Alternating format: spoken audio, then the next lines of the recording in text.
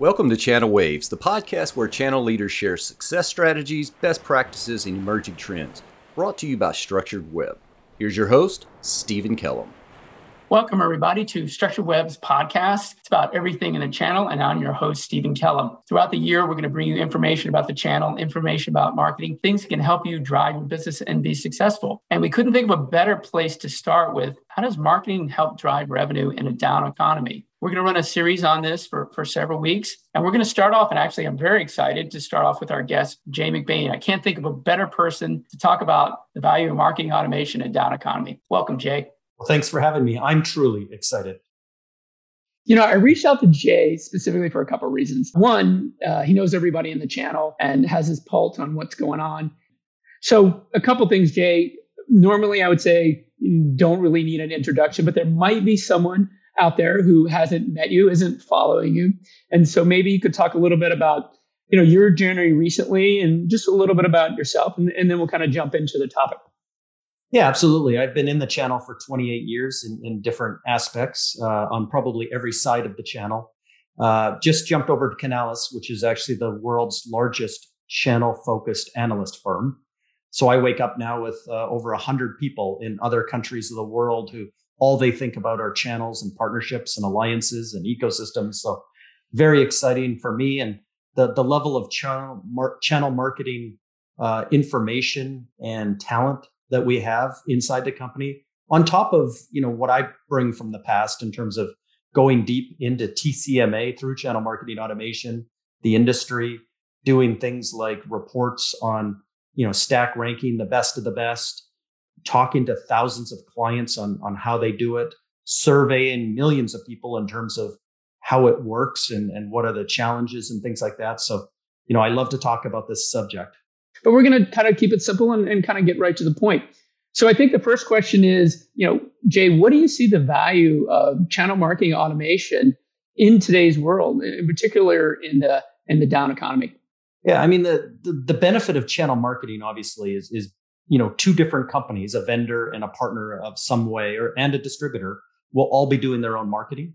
If that could be coordinated, if that can be brought together, in other words, that all three aren't competing for Google AdWords and paying a higher price because they're bidding up the cost.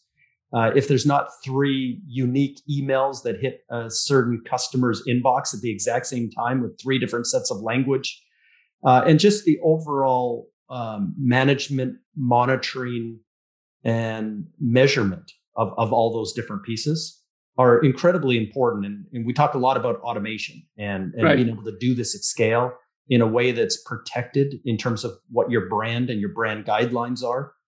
And just, from a data perspective, being able to generate, mountains of very useful data to be able to analyze and become more productive, predictive, and prescriptive in how you run your channel organization and how partners work with you at scale.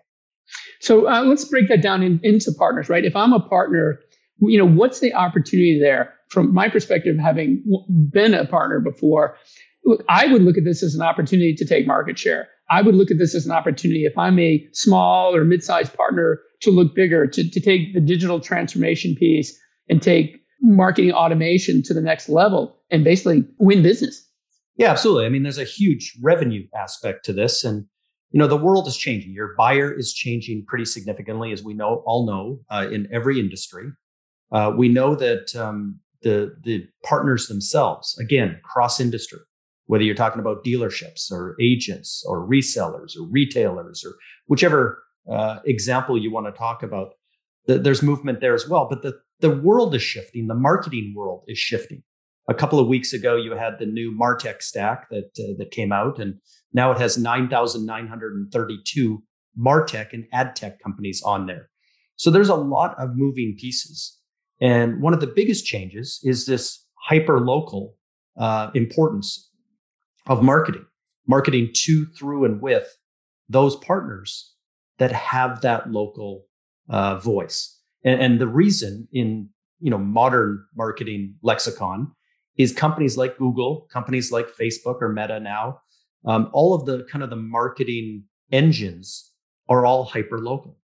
They assume, regardless of what you want to do as a consumer, they assume you want kind of like an oil change, and they're only going to give you results for within 5 miles of where you're doing that search or where you're having that conversation. So all the big vendors that are trying to do this internationally and stuff get lost off of page one.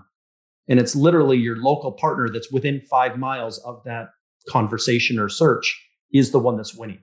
So this is where, the world's changing, and vendors have to get smarter, and distributors supporting them have to get smarter in terms of how to execute that local marketing much better than they have in the past.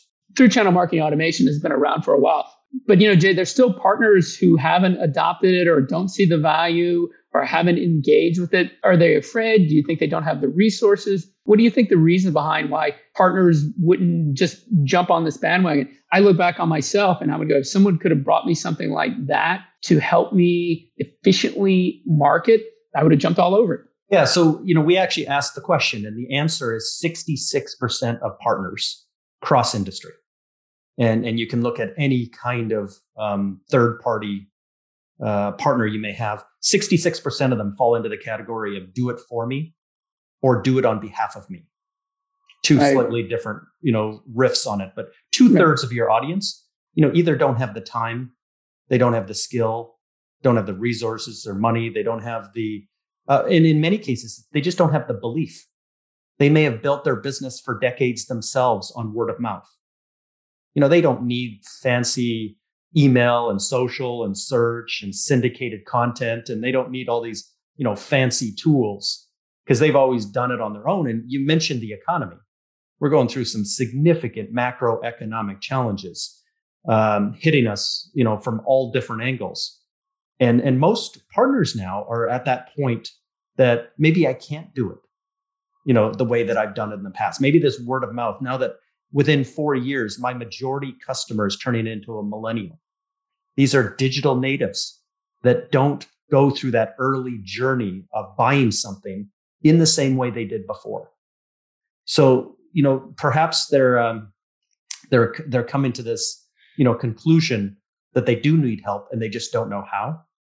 And that's why TCMA has always been somewhat partnered up with services, with concierge, like white glove services, with some kinds of back-end creative to backfill that 2/3 of partners who, either don't have the time, money, or belief that they ought to be doing it. Yeah, but I think I believe if they look at this today, there's such a great opportunity to take advantage of something like that. One, as you said, the world has changed quite a bit on who their buyer is. And I think the people who adopt that and embrace it and work with it are going to take business, because I think it's their buyers, as you said, are changing, and how they want to buy is completely different. Yeah, absolutely. TCMA works for partners if they'll adopt it, if they'll engage, and if they'll do it. So how do vendors make that work? What advice could we give to vendors to do that? Daniel Neeson, who's the founder here, created this 5 C's where he's talking about the ability to create, connect, communicate, convert, and then calculate, and ways for vendors to think about how they engage with those partners. What do you think? Yeah. So, vendors have to kind of look at 2 parts of their channel. And if you could say that 1/3 of the channel that, does prefer the self-service, they have a strong belief in marketing. They may have a dedicated marketing team. If it's a larger partner, you've got to serve them with the best, most powerful tools possible. Their teams may have used in the past, like the Marketos or Eloquas or Pardots or HubSpots of the world for their direct marketing. And having that power within your through channel marketing platform and being able to deliver at that same level of, point and click and drag and drop, and having the rules engines and the no code, low code ways of doing this at scale. This is a big benefit to those 1/3 of partners. For the 2/3, though, you've got to figure out what that play is how can you either invite them in to this very easy to use, easy to deploy, almost set it and forget it type of platform, or how can you nudge them and give them maybe a little bit of a human assist, to doing that. And if you can strike both of those parallel swim lanes, you're going to have a lot of success driving revenue, driving pipeline, driving customer retention, using these tools. And when you say nudge, I think there are a couple ways to look at that. I come from an incentive background. How does TCMA play in the ecosystem, right? You got the PRM where they come in, and then you got the TCMA. But I think when you say nudge, I think, how do we use MDF dollars effectively in something like this? How do we use rewards for behavior modification to get partners to start to do a little bit of a digital transformation and actually learn, execute, and measure, right? I think that's the beginning of a marketing certification program. Yeah. So you mentioned the word ecosystems. Like, one of the biggest changes happening for pretty well every listener as they think about their channel, it is so much more than that transacting resale-based channel. I haven't met a vendor in months that, has, recruiting a bunch more resellers as one of their top 10 list. The fact of the matter is, in ecosystem, we know a lot more about buyers. We know a lot more about their journey. And in all of that knowledge now actually benefits channel marketing automation, because we know that buyer goes through 28 individual unique moments before making vendor selection. We know the best direct marketing teams on the planet. Even if your partner's large, fortune sized, and has a great direct marketing team, they may only get into 3 or 4 of those moments. And we're in a post-cookie world, which is another major change in channel marketing automation. Sure. Where in the past, I mentioned the 9,000 MarTech or AdTech tools you could buy, which basically take privacy data, because on the internet, you're the product. But in the end of cookie, which Apple has already implemented and Google is just implementing, they have 99% mobile share between them. They have 86% desktop browsing share. At the end of the cookie, there's going to be no information available to vendors through any tool of what those 28 moments are and what you're doing in between those moments. So directionally, it becomes a channel problem. It becomes a partnership opportunity to go make partnerships, say, with those 24 owners of those moments. And so that might be an ebook, it might be an event, it could be an association. I mean, there's all kinds of 30 different things it could be. But in these moments, and that moment owner, if it could be delivered through a structured web, it means that the quality of that moment increases. The 5 C's you just went through, but the measurement, the monitoring, and the management of those moments. And so if I have a partnership person in that marketing conversation and they say, hey, I can go find 10 more moments, and we've got four of them draft, that means that we're at 14 now. We've actually got line of sight to an incentives perspective to start paying for the point of value instead of paying at the point of sale. The problem with MDF and the problem with all channel incentives for 40 years now is they've all been paid out in gross to nets at that point of sale. You pay a front end margin, you pay a bunch of back end margin, bonuses, rebates, commissions, spiffs, etc. Well, in this world now of, first of all, the buying is changing in terms of how much is bought through resale versus marketplaces versus direct. And that's changing significantly in the subscription consumption world. But in those moments, if you can actually work together and see those moments, experience those moments, share the data, and be able to attribute those moments and know what that ebook led to in terms of your chance of winning the deal. At the point of sale, what ends up happening is you overpay half your partners who may have shown up late, not done the marketing, not done the sales, not done the engineering, and they pick up the order. And you hear those complaints from your direct sales reps who might have done more of the work. Where you never hear is those partners that did everything and you won a deal in your sleep. Your direct reps don't complain about that because they were never involved. And now you're underpaying that partner who's closing deals in your sleep. And so just this problem with paying at the point of sale, and where almost every company I talk to now is looking to pay at the point of value. And if I could use a channel marketing automation platform, if I can understand those moments, if I can see more of them, it changes everything. And in a subscription consumption model now, that point of sale is the first 30 days with the customer. While still important, it's about 1/3 the importance that it used to be. So paying all the money there doesn't make sense. If I could pay 1/3 of the dollars before the point of sale and use a platform, a channel marketing automation platform to do that, if I could pay for transaction assist, so you don't even have to collect the customer's money. In a marketplace example, 24% of marketplace activity and actual deals closed, the buy button pressed, is done by a third party. So if I can start paying for transaction assist or partner assist during even a direct deal, and it doesn't rely on that partner taking the customer's money, that's the second stage of this. The third stage is when the fun starts, is every 30 days forever. Now you have a customer for life. Your business, there's a 76% chance your business, your CEO and board are taking you into a subscription consumption model. And now you need to drive adoption and you need to pay for that point of value. You need to drive stickiness and deeper integration or habit forming. You got to pay for those moments. And then you got to drive upsell, cross-sell, and enrichment. Because guess what? Your target, your retention target is 108%. For every customer you lose, you got to go double up a current customer. And so marketing now isn't a pre-sales activity. It's a pre, during, and post-sales activity. It actually touches your customer for the lifetime of the customer, and your ability to automate that and have a window into that on a day in and day out basis, becomes not a nice to have. It just becomes an absolute need to have in the tech stack as well as your channel tech stack. Totally agree. We just wrote a white paper called "Why is Now the Time to Stop Chasing New Logos Only," right? And it's all about exactly what you're talking about. And how do we get partners to market to their existing base? Because there's cross-sell, there's upsell. And then for the vendors, there's an opportunity to actually get a new logo for them, even though it's an existing logo for the partner. So I think it all ties in, and we're seeing a big shift on that.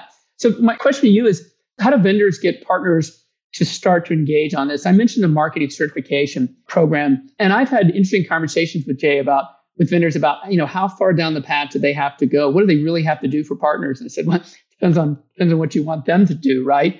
A traditional marketing certification program was, I reward a partner for learning about what marketing skills they need to do, for executing, trying to run some campaigns, for measuring them. But I do think the interesting piece, what you talked about, is now a marketing certification is to continue to keep doing those things, and particularly on the subscription program. And interestingly enough, I asked several vendors when I was talking to them about, do you run a marketing certification program? And several said, yes, we do. And then they came back and said, well, we don't actually run a certification for this. We don't really do it like we would product or like we would do sales certifications.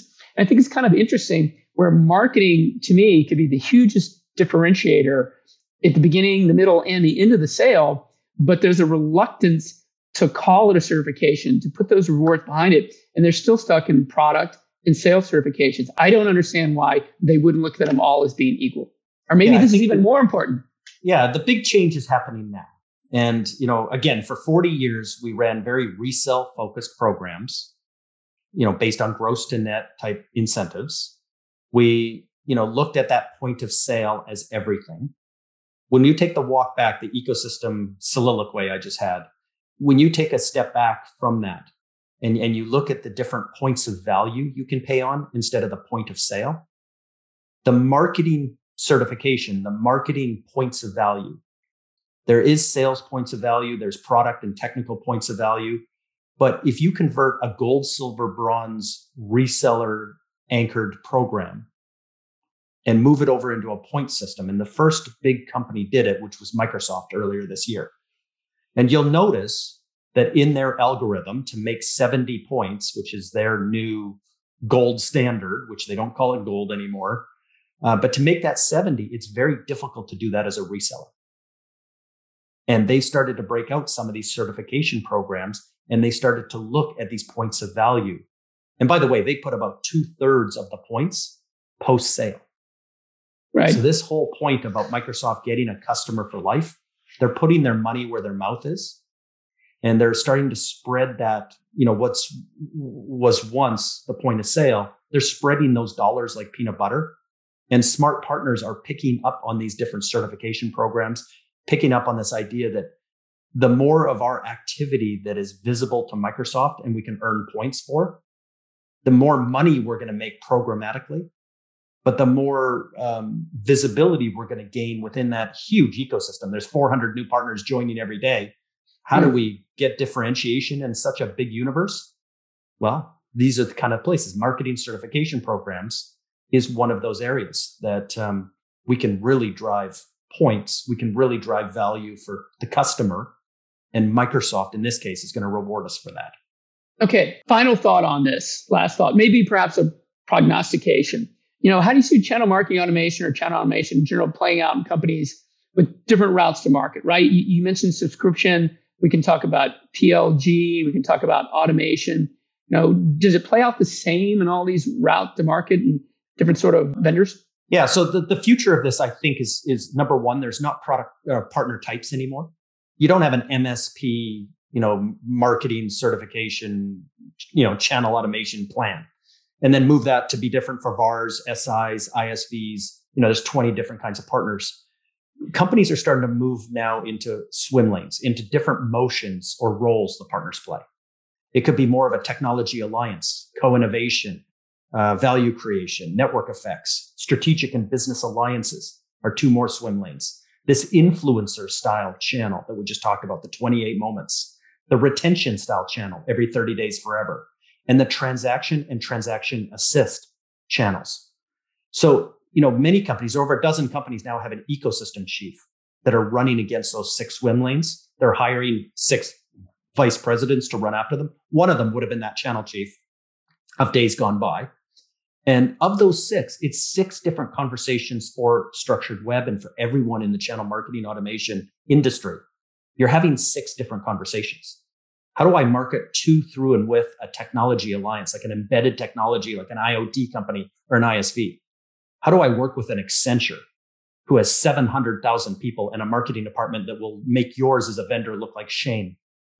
How do I work with an affiliate, an ambassador, and an advocate, an affinity style partner, an influencer who doesn't care about anything else? And it could be just a small referral fee or nothing. It could be a baseball cap and a leather seat at the front row of your event. How do I care about these every 30 days forever? These integrators, implementers, installers, security type, compliance type folks, legal type folks. How do I care about all these rest? And it's all by roles. And you're going to have 6 different conversations about channel marketing with 6 different people with 6 different KPIs. And that's the future of where this industry is going. Jay, thank you. Really appreciate you taking some time with us today, especially on our inaugural event. Very cool to have you. Great data as always. And I appreciate the branding, the black and the red, very apropos. So part of this is about learning, part of this is about getting connected. So if anyone out there isn't connected with you, what's the best way to make that happen? Well, I think I'm everywhere. So if you want to hit me up on social media or send me an email, all my information is out there. Happy to answer any questions or drop any numbers. But as we started off, this is truly exciting. It really is a change in this industry after decades. And, I think the conversations going forward are pretty exciting conversations. Thanks for joining us. Hey, listeners, thank you for listening. We really appreciate it. Thank you for joining us on this episode of the Channel Waves podcast, brought to you by Structured Web. If there's a topic you would like discussed or have questions, please reach out to us at channelwaves@structuredweb.com.